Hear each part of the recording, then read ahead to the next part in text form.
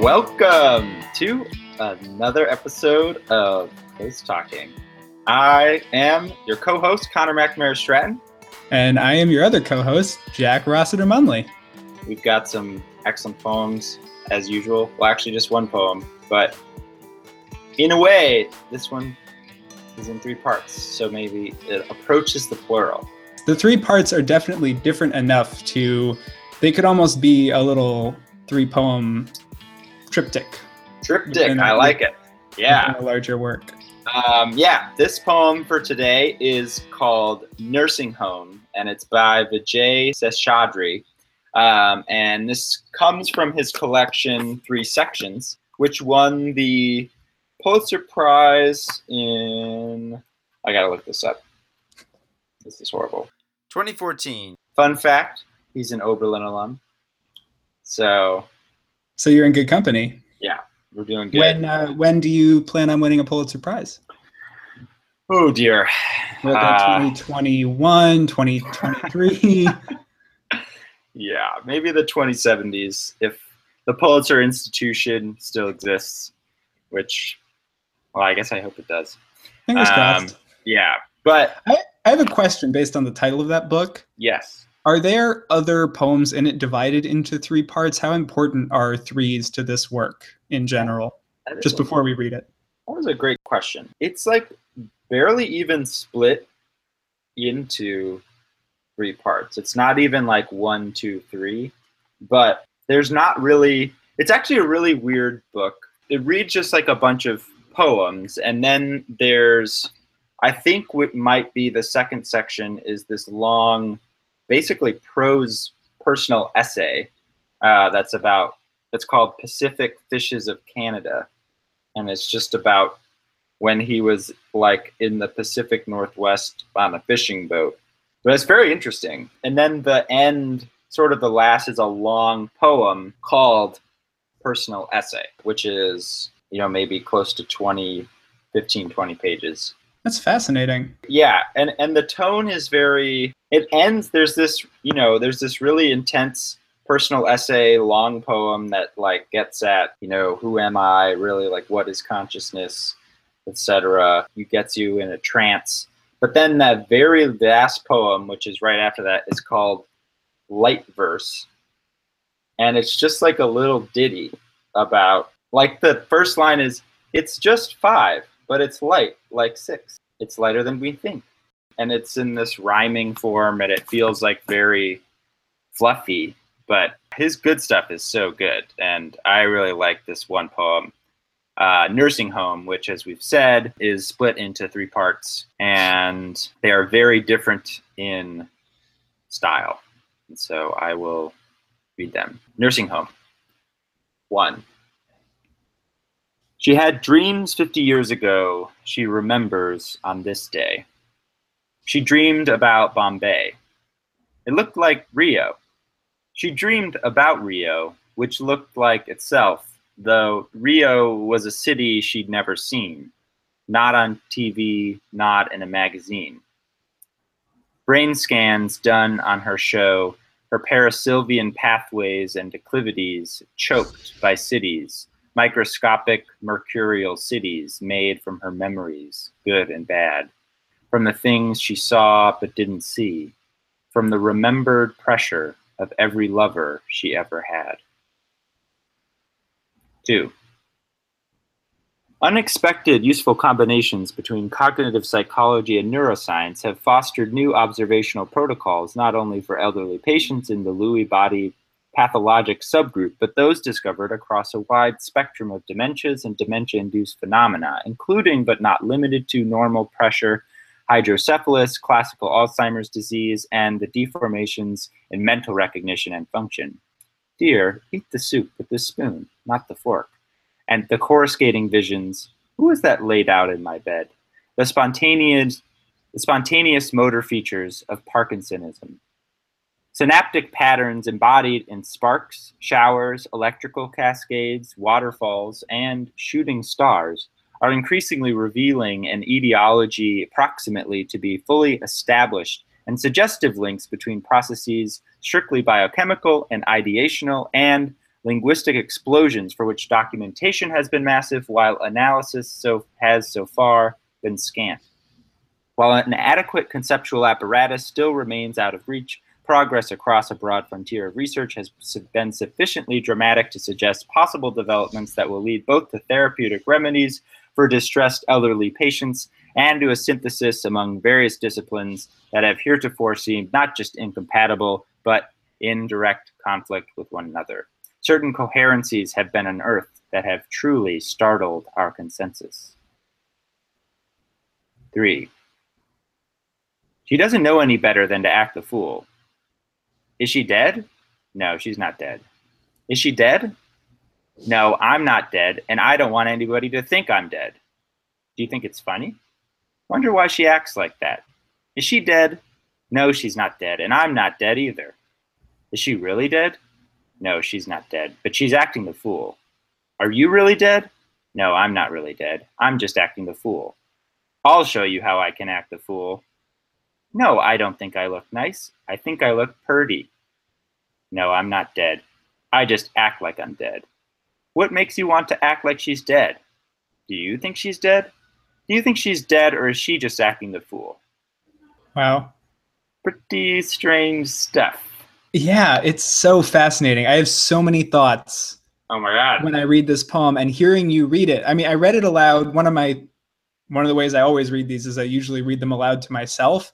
But hearing you read it aloud, particularly that third section, the you becomes accusatory in a certain way that is very different than when you're reading it aloud yourself and are the accuser. It makes it so much punchier. It adds this quasi-aggressive confrontational tone that fits neatly with how I initially started putting together a reading of the poem, which is that the first part of it is sort of a poetic account of dementia or mental deterioration.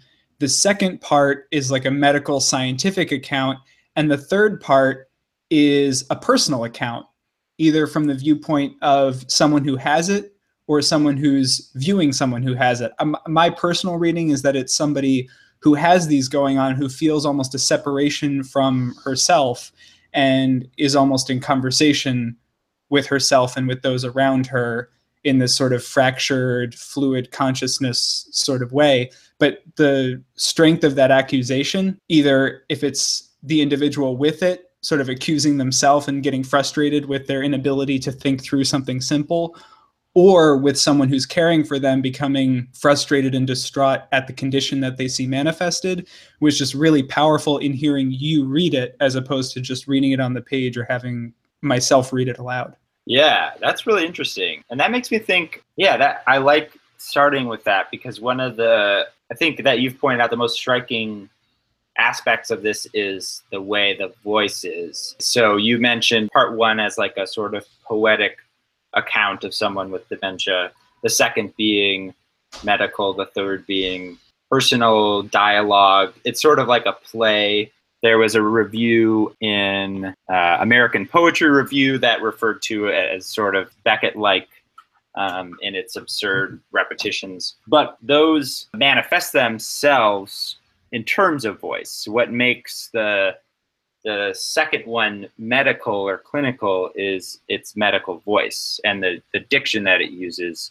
And similarly, the voice of the first one with its lineated structure, but its sounds, etc., is a matter of voice. And then that's so interesting that the third, you talk about you hearing it from me versus you reading it, because that's sort of the game that it's playing, is like you don't actually know who's talking, and you know that different people are talking, but it's a section of multiple voices, although they also all sound like the same voice. Yeah, the voice calls so much conspicuous attention to itself, but it's still so hard to pin down. But even in the first section, it could be easily the same person or the same viewpoint speaking as the third section, but it does not feel that way. There's still all of these she's, and it seems to be outside, but it just doesn't feel that way at all, because all of a sudden you have all of the I's that become interspersed, and now there's I and she almost as one unit. And all of that kind of language is just stripped out of the second part, and it becomes this completely clinical, almost like a textbook or a medical journal. With like a few very strange exceptions. There's the synaptic patterns embodied in sparks, showers. Electrical cascades, waterfalls, and shooting stars are increasingly revealing. And the like deer, the parenthetical, deer eat the soup with the spoon, not the fork. Who is that? And then who is that laid out in my bed? So there is also like an uncanniness to parts of that voice. And it's interesting, this was pointed out to in a different review, I think Green Mountain's review of it. So in the first section, Blind goes, brain scans done on her show, her Parasylvian pathways and declivities choked by cities, which is a great few lines. But I was like, I don't know what Parasylvian is at all. And I really tried to look it up. It took me a long time. And I eventually got to what this review put in more succinct terms, that it's kind of the speech center of the brain, that there's a strong language component. And so there's her pathways in her brain that have to do with speech are being choked by cities. And the cities part is very evocative. In terms of the what came before, we have Bombay, dreaming about Bombay and dreaming about Rio, even though she doesn't really know about Rio, but that there's a imposition of something onto the speech. And so that makes me think about discrepancies between voice. It seems to draw attention to the various and so, like incomplete ways we have about talking about dementia. The second section is very clear because I think, I don't know, this is an experience I have where I read those things and I'm just like, I don't know what the fuck? Yeah, what the fuck? What's being said? But at the same time, it parades itself as like a neutral tone language, or a language that has no personality because it's the language of science or the language of medicine. And it's interesting in contrast, it is sort of linguistically the hardest to penetrate, but it is the part that is supposed to be giving you information. The rest of it is supposed to be giving you, information and emotion, and it's clearly a poem, but the part of the poem that sort of mirrors this textbooky, medical journal-y, clinical language that is supposed to be like explaining to you what's happening is actually the part that's not helping at all, because you're like, I have to look up what half of these words are. And the way that you've mashed all of these words together, even the ones I understand, are in places that I don't appreciate. I know. I wanted to hop back to the cities that you mentioned, because I love the mentions of Bombay and Rio in the beginning part. And I had a couple of thoughts, because it is the speech centers that they're talking about getting built up with these cities. And so it made me think that in her head, like she's from Bombay or she remembers Bombay, but when she talks about it, she's saying the word Rio. That's what I got from it. I don't know if that's accurate in the slightest, but to me, like just having known some people with these types of issues, like all of a sudden a certain word, they just can't say it for no apparent reason, or it turns into a different word every time they say it. All of a sudden a fork is a spoon or a knife is a flamingo. Like it just, that's the word that's now what it is. But also the idea of cities being what clog it, having the double meaning of, because it calls out, what is it, the Lewy body pathologic subgroup. And Lewy bodies are these protein buildups, city buildup, that cause these sorts of slow mental deteriorations. And so I thought bringing in the concept of cities, saying it was cities that are clogging her sort of abilities here, and then immediately at the beginning of this clinical section, throwing in that this is the Lewy body pathologic subgroup, was an interesting resonance. Yeah, that's so cool. That's like, because it's like, so when you're talking about metaphor, there's like the thing that you're trying to describe. And so the thing that's in some way, it's like, this is like a metaphor that's like it's not just like a double layered metaphor, but it's like being come at from two different directions. So it works.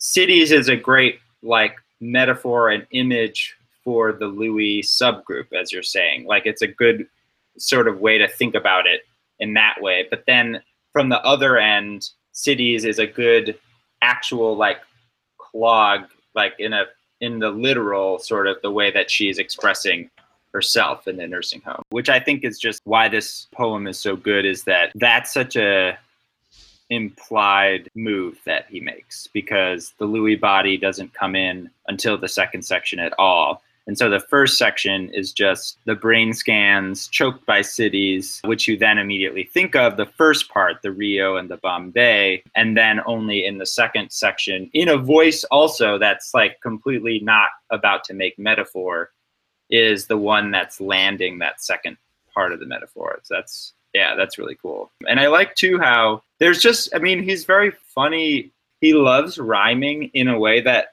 sometimes actually seems traditional in a way that's like not hip, which is like a weird thing for me to say. But like in the first section, there's a lot of end rhymes, which are kind of like, I don't know, it's awkward. But she remembers on this day she dreamed about Bombay. Yeah, it looked like Rio. She dreamed about Rio, which looked like itself, though. And then line break, Rio was a city she'd never seen. Line break, not on TV, not in a magazine. And then we get another O, brain scans done on her show. And then there's like all these E's. And what's kind of cool is that he's rhyming declivities, like her Paris, Sylvian pathways and declivities, choked by cities, microscopic mercurial cities made from her memories. And then there's an add rhyme. So good and bad, from the things she saw but didn't see, from the remembered pressure of every lover she ever had. So bad comes to had. And then there's an internal, like, remembered pressure of every lover she ever had. So that is very tight. You also get the line from the things she saw but didn't see, going back to microscopic mercurial cities made from her memories. The C goes right back to the EEE section too. Exactly. For some reason, declivities is my favorite rhyme part, because that's the least poetic word I could ever think of. And by choosing that and then emphasizing the sort of sound of it, he's drawing out a tonality to the word that no one would ever put in there. The fact that declivities can be paired with cities and memories, which are sort of more common. At least for me, it gets me as a reader to sort of perk my ears up and pay more attention. Not that I'm not always, reading with attention, but it's like Warren Zevon as a musician is my favorite example of this, because he'll write a song called Porcelain Monkey about Elvis Presley and throw in the word regicidal, or he'll write Mr. Bad Example about a guy who just like does a bunch of sins, and he'll throw in Naugahyde Divan. And it's like these words that are great words. They're really cool words. They don't really show up in rock music, but when they do, and when they're in the hands of a skilled songwriter, it feels like it fits perfectly. Like, it doesn't call out to me as being wrong. It calls out to me as being interesting. Yeah. Sort of the way declivities does here. It's not necessarily a super poetic word, but it feels like the right word. Yeah, exactly. And it hints at the more clinical language to come in the second section. Going back to the Lewy body part, because part 2 sounds, I think, probably when I read it, just sounded like gibberish. But it actually is saying something specific about, whether or not it's scientifically right. It's making actually a fairly clear claim that has implications for the poem, that there's combinations between cognitive psych and neuroscience that basically are leading to new understandings, of dementias, dementia-induced phenomena, etc. But this line, I think, has, so between processes strictly biochemical and ideational and linguistic explosions, for which documentation has been massive, while analysis has so far been scant. And then while an adequate conceptual apparatus still remains out of reach,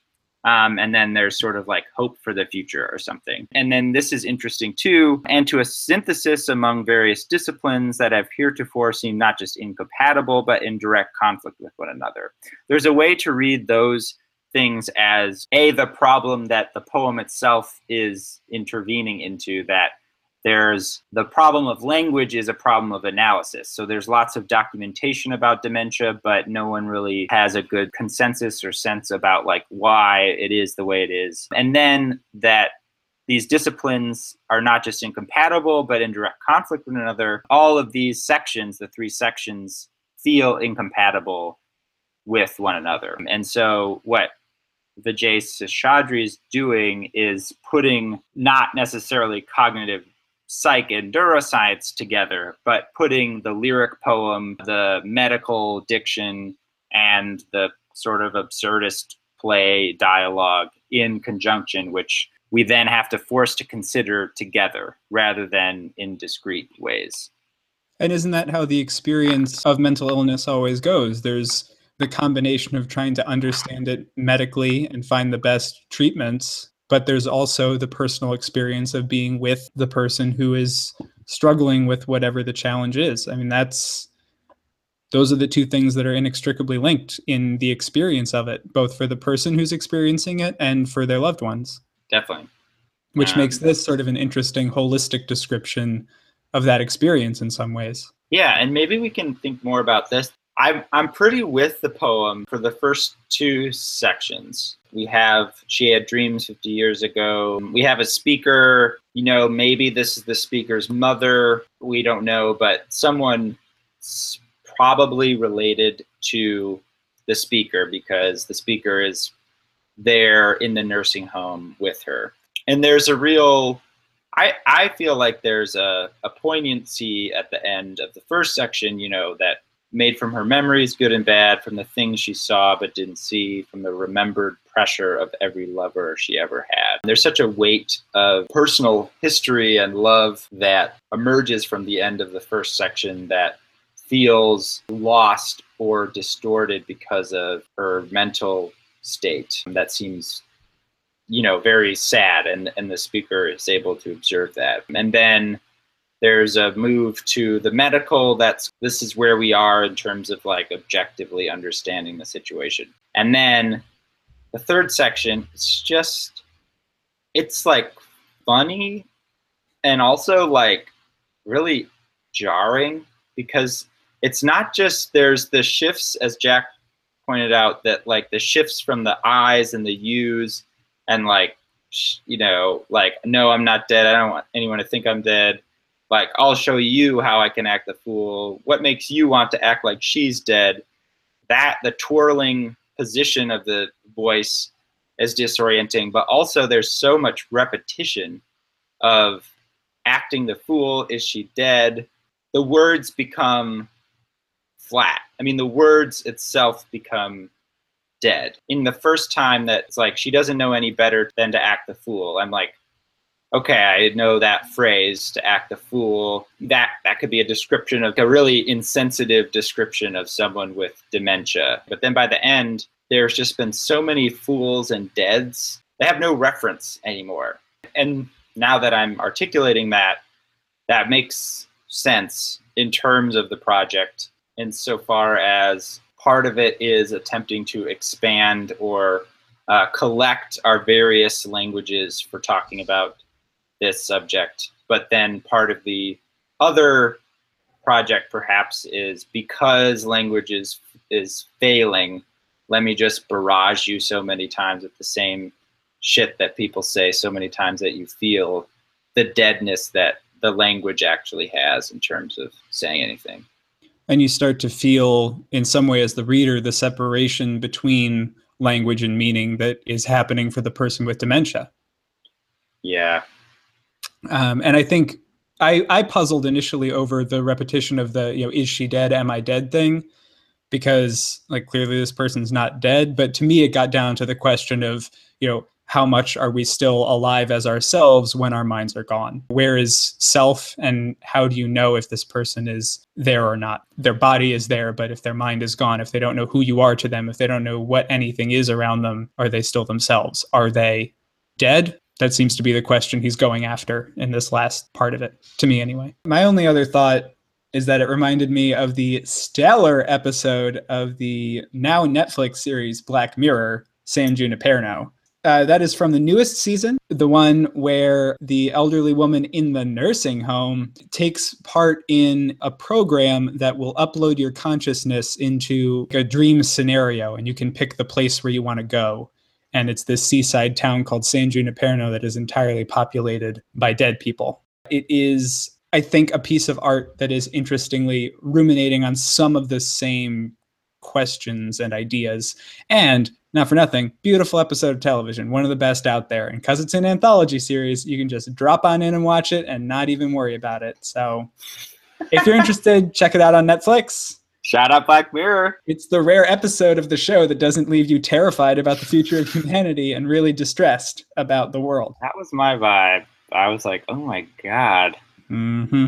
Bringing it out in terms of poems generally, I like this example because when we talked about the great Emily Dickinson and her prairies, we were talking a little bit about how she's saying three contradictory statements and how that creates gaps, and the incoherencies or the contradictions sort of open up space and make the poem feel full. I feel like this is another version of that, but on a different scale, that instead of incoherent proclamations, we have incoherent voices that are made adjacent to one another. Because it's just language on a page and is just a speaker speaking a song or whatever, and there's less demand for something like narrative or something, which, not that there aren't fragmented prose narratives, but the opportunity for jarring juxtapositions of things as big as voice are opportunities that I feel like poems have that other forms of literature and art have a harder time doing. They certainly don't do it as regularly. And then there's the question of, what is the language of poetry? Poem language is always changing, of course, but because of the passage of time, Dickinson sounds like natural poem language to me. And I think this is a good example of a poet being very resourceful in the different languages available to him, and putting in medical terminology and putting in bare, jokey language, dialogue, rhyming declivities, saying the word purdy, spelling it out, P-U-R-T-Y. Holy smokes. I would have expected it to be with a DY personally. That actually gave me some pause, both because of the word and because it's per D, friend. I don't know anyone who's per T. True. He screwed the pooch on that one. I wouldn't go that far. I'm just saying, like, when I see somebody writing that word out, it's usually that they're like purdy. Yeah. Not purdy. Even when you say purdy, it sounds like you're saying it with a D. No, I agree. But that's besides the point. He's a great poet and he won the Pulitzer Prize. So I should probably just run with it. Like, he's killing it. Roll with the brilliance. Roll with the brilliance. I think we got to read it again. Let's do it. All right. Nursing home. 1. She had dreams 50 years ago. She remembers on this day. She dreamed about Bombay. It looked like Rio. She dreamed about Rio, which looked like itself, though Rio was a city she'd never seen. Not on TV, not in a magazine. Brain scans done on her show her Parasilvian pathways and declivities choked by cities, microscopic mercurial cities made from her memories, good and bad, from the things she saw but didn't see, from the remembered pressure of every lover she ever had. 2. Unexpected, useful combinations between cognitive psychology and neuroscience have fostered new observational protocols not only for elderly patients in the Lewy body pathologic subgroup, but those discovered across a wide spectrum of dementias and dementia-induced phenomena, including but not limited to normal pressure hydrocephalus, classical Alzheimer's disease, and the deformations in mental recognition and function. Dear, eat the soup with the spoon, not the fork. The coruscating visions. Who is that laid out in my bed? The spontaneous motor features of Parkinsonism. Synaptic patterns embodied in sparks, showers, electrical cascades, waterfalls, and shooting stars are increasingly revealing an etiology proximately to be fully established and suggestive links between processes strictly biochemical and ideational and linguistic explosions for which documentation has been massive while analysis has so far been scant.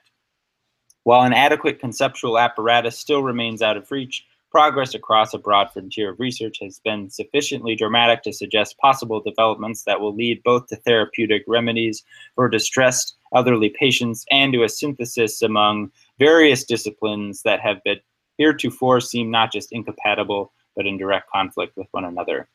Certain coherencies have been unearthed that have truly startled our consensus. 3. She doesn't know any better than to act the fool. Is she dead? No, she's not dead. Is she dead? No, I'm not dead, and I don't want anybody to think I'm dead. Do you think it's funny? Wonder why she acts like that. Is she dead? No, she's not dead, and I'm not dead neither. Is she really dead? No, she's not dead, but she's acting the fool. Are you really dead? No, I'm not really dead, I'm just acting the fool. I'll show you how I can act the fool. No, I don't think I look nice. I think I look purty. No, I'm not dead. I just act like I'm dead. What makes you want to act like she's dead? Do you think she's dead? Do you think she's dead, or is she just acting the fool?